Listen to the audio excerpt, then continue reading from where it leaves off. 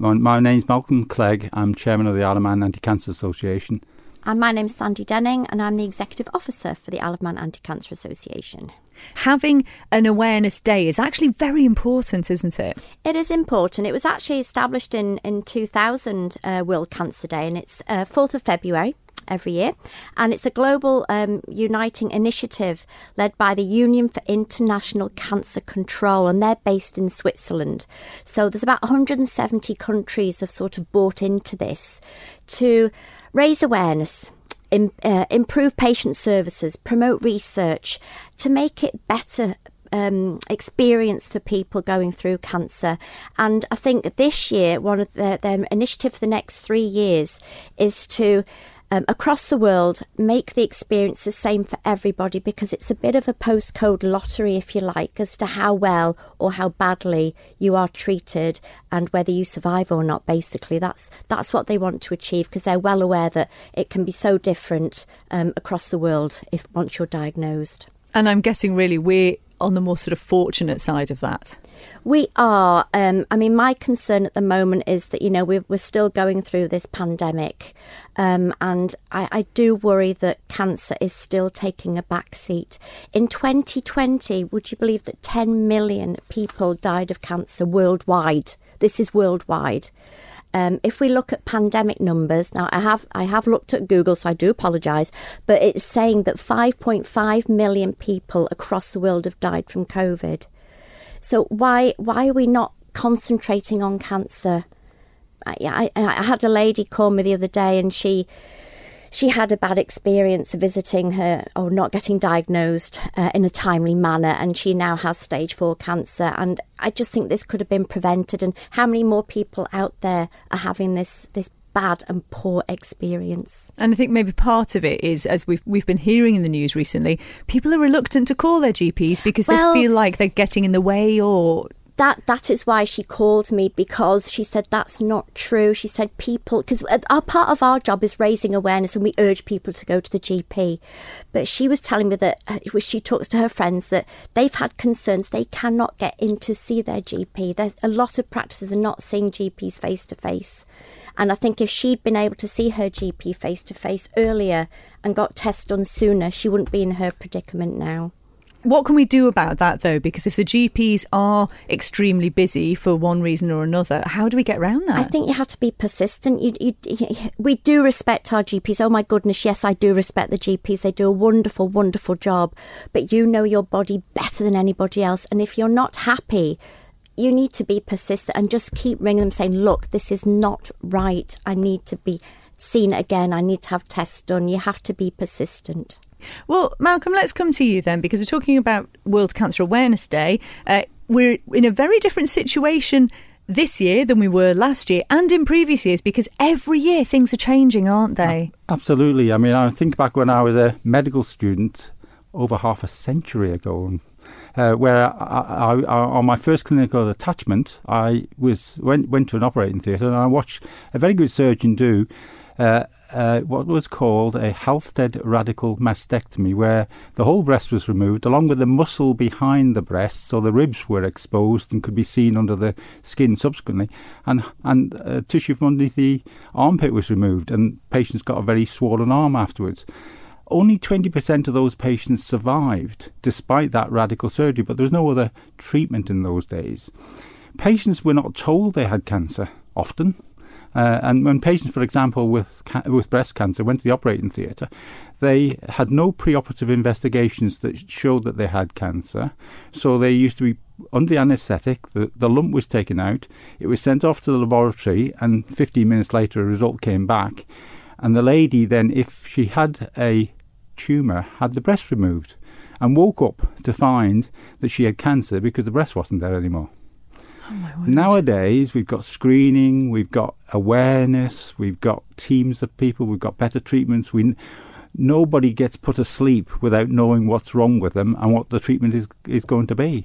And the wonderful treatments, such that now well over 50% of breast cancer patients survive more than 10 years after their diagnosis. So it's transformed. And one of the reasons for this cancer World Cancer Day is to try and get that other 50% done, if you like. And I know there is a breast charity in the UK that is trying to, by 2050, make it that no lady dies from breast cancer. It becomes more like arthritis. It becomes a disease you learn to live with.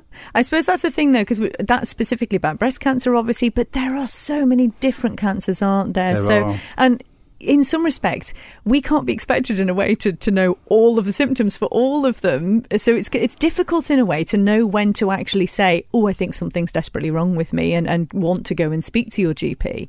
I mean, Isle of Man Anti-Cancer Association very kindly been granted permission to put podcasts on Manx Radio which go through specific cancers. But generally speaking, if you get the flu, if you got COVID, for example, even mild COVID, you know that there's something wrong with you within 12 hours if you develop 12 or 24 hours of developing the disease. You'll wake up in the morning, you'll have a sniffly nose, a cough, that sort of thing. Cancer's not like that. It comes on very slowly. But the individual knows their body best. And the rule should be that if things haven't seemed right for 3 weeks, you've got a cough that you wouldn't have normally had, or you've got aches somewhere, or lumpers appear that you've not been aware of previously, and it's still there 3 weeks later, it's not getting any smaller, go and see your doctor or go and talk to somebody and get something done about it. That's the general thing I would say that with cancer awareness. It's a disease that creeps up on people, and the sooner you get sorted, the better chances of you being around for decades to come. Exactly, the earlier the better. And I guess as well, previously, there has been such a fear around, hasn't it, the C word. And so I suppose in some respects now, I'm hoping that fear may be slightly abated over the years because we are talking about it more, and we do know that actually there are treatments and that you can come through this now. It is still a fearful word, but not anything like as fearful as when I was as a junior doctor. When I used to have to, when I was first qualified, sister would line up the relatives for me to see at 7:30 after the half-hour visiting time to tell the relatives that their loved one had cancer, and the relatives would implore the doctors not to tell the patient because they wouldn't be able to cope with it. So the only person who didn't know they had cancer was the patient. And of course then there was this fear that the relatives didn't want to see the patient in case they got caught out and let the cat out of the bag or something like that.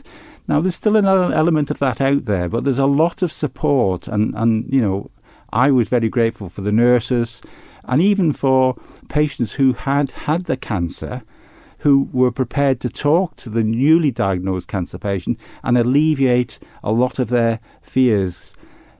It still is a disease, unfortunately, that people die from. But we're all going to die from something sometime, in a sense. But if you can make that journey better for them, and there's certainly an element as well that if you are less frightened and less fearful of the disease you've got, your immune system works better and you survive longer.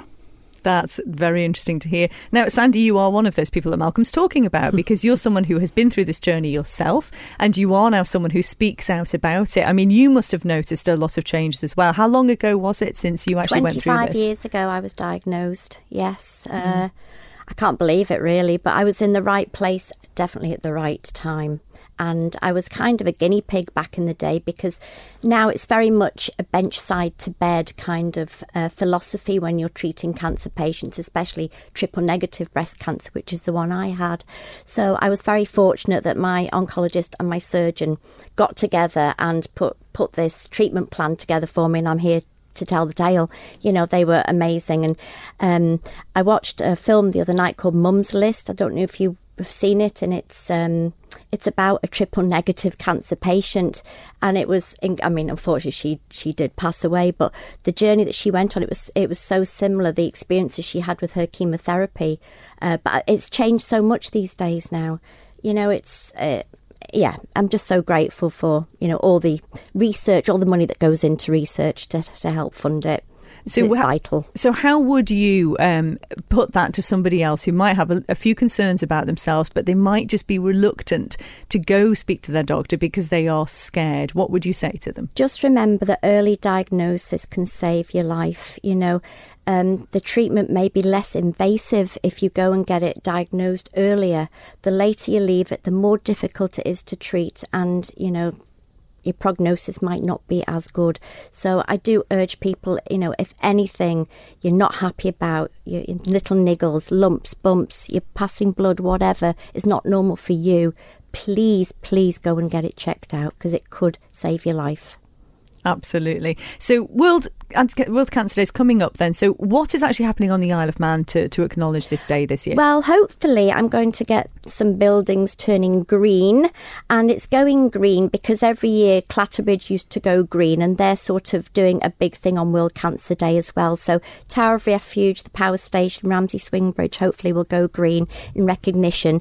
But it's just really just an awareness thing. Get something in the newspaper hopefully as well, but just for people to be aware that there is this day to recognise, and it's to make cancer services better, to raise awareness of cancer, be more aware. Yeah, that's it really. Just mobilise everybody across the world to get involved and make it better. One theme this year for World Cancer Day is to aim to eliminate cervical cancer. Now, in the world, smallpox has been eliminated by vaccines. All right. Polio is almost eliminated. There's a few spots in Asia that still have polio, and a lot of money's been spent on a vaccine to try and get rid of malaria, and I think that will come to pass in the next 20 years. But we know that cervical cancer is caused by some subtypes of HPV virus, and that there is a vaccine now available, and the evidence is beginning to emerge in the real world, not just in the laboratory, that this is saving lives. And if that can be put out across the whole world in the next 20-30 years, there is a high probability that we'll get rid of cervical cancer, the first cancer to be wiped out by a vaccine. That sounds incredible, doesn't it? It really does. What an achievement that would be. Well, Malcolm, we know we've got the podcasts on Manx Radio, which gives some idea about the different type of cancers, as you said. But where else can we go for more information? Where's a good place to go? Well, the Macmillan Cancer Information Centre up in the atrium at the hospital is a good place to go. And there's good websites, but pick a recognised cancer website like Cancer Research UK to look at. For a thing. But if you go to the podcast, we also there give information about where to get specific information about specific cancers elsewhere. And that's the thing, Sandy, we also have some fabulous support groups and charities over here, don't we? Oh, we are very lucky. We are very lucky to have so much support on the island.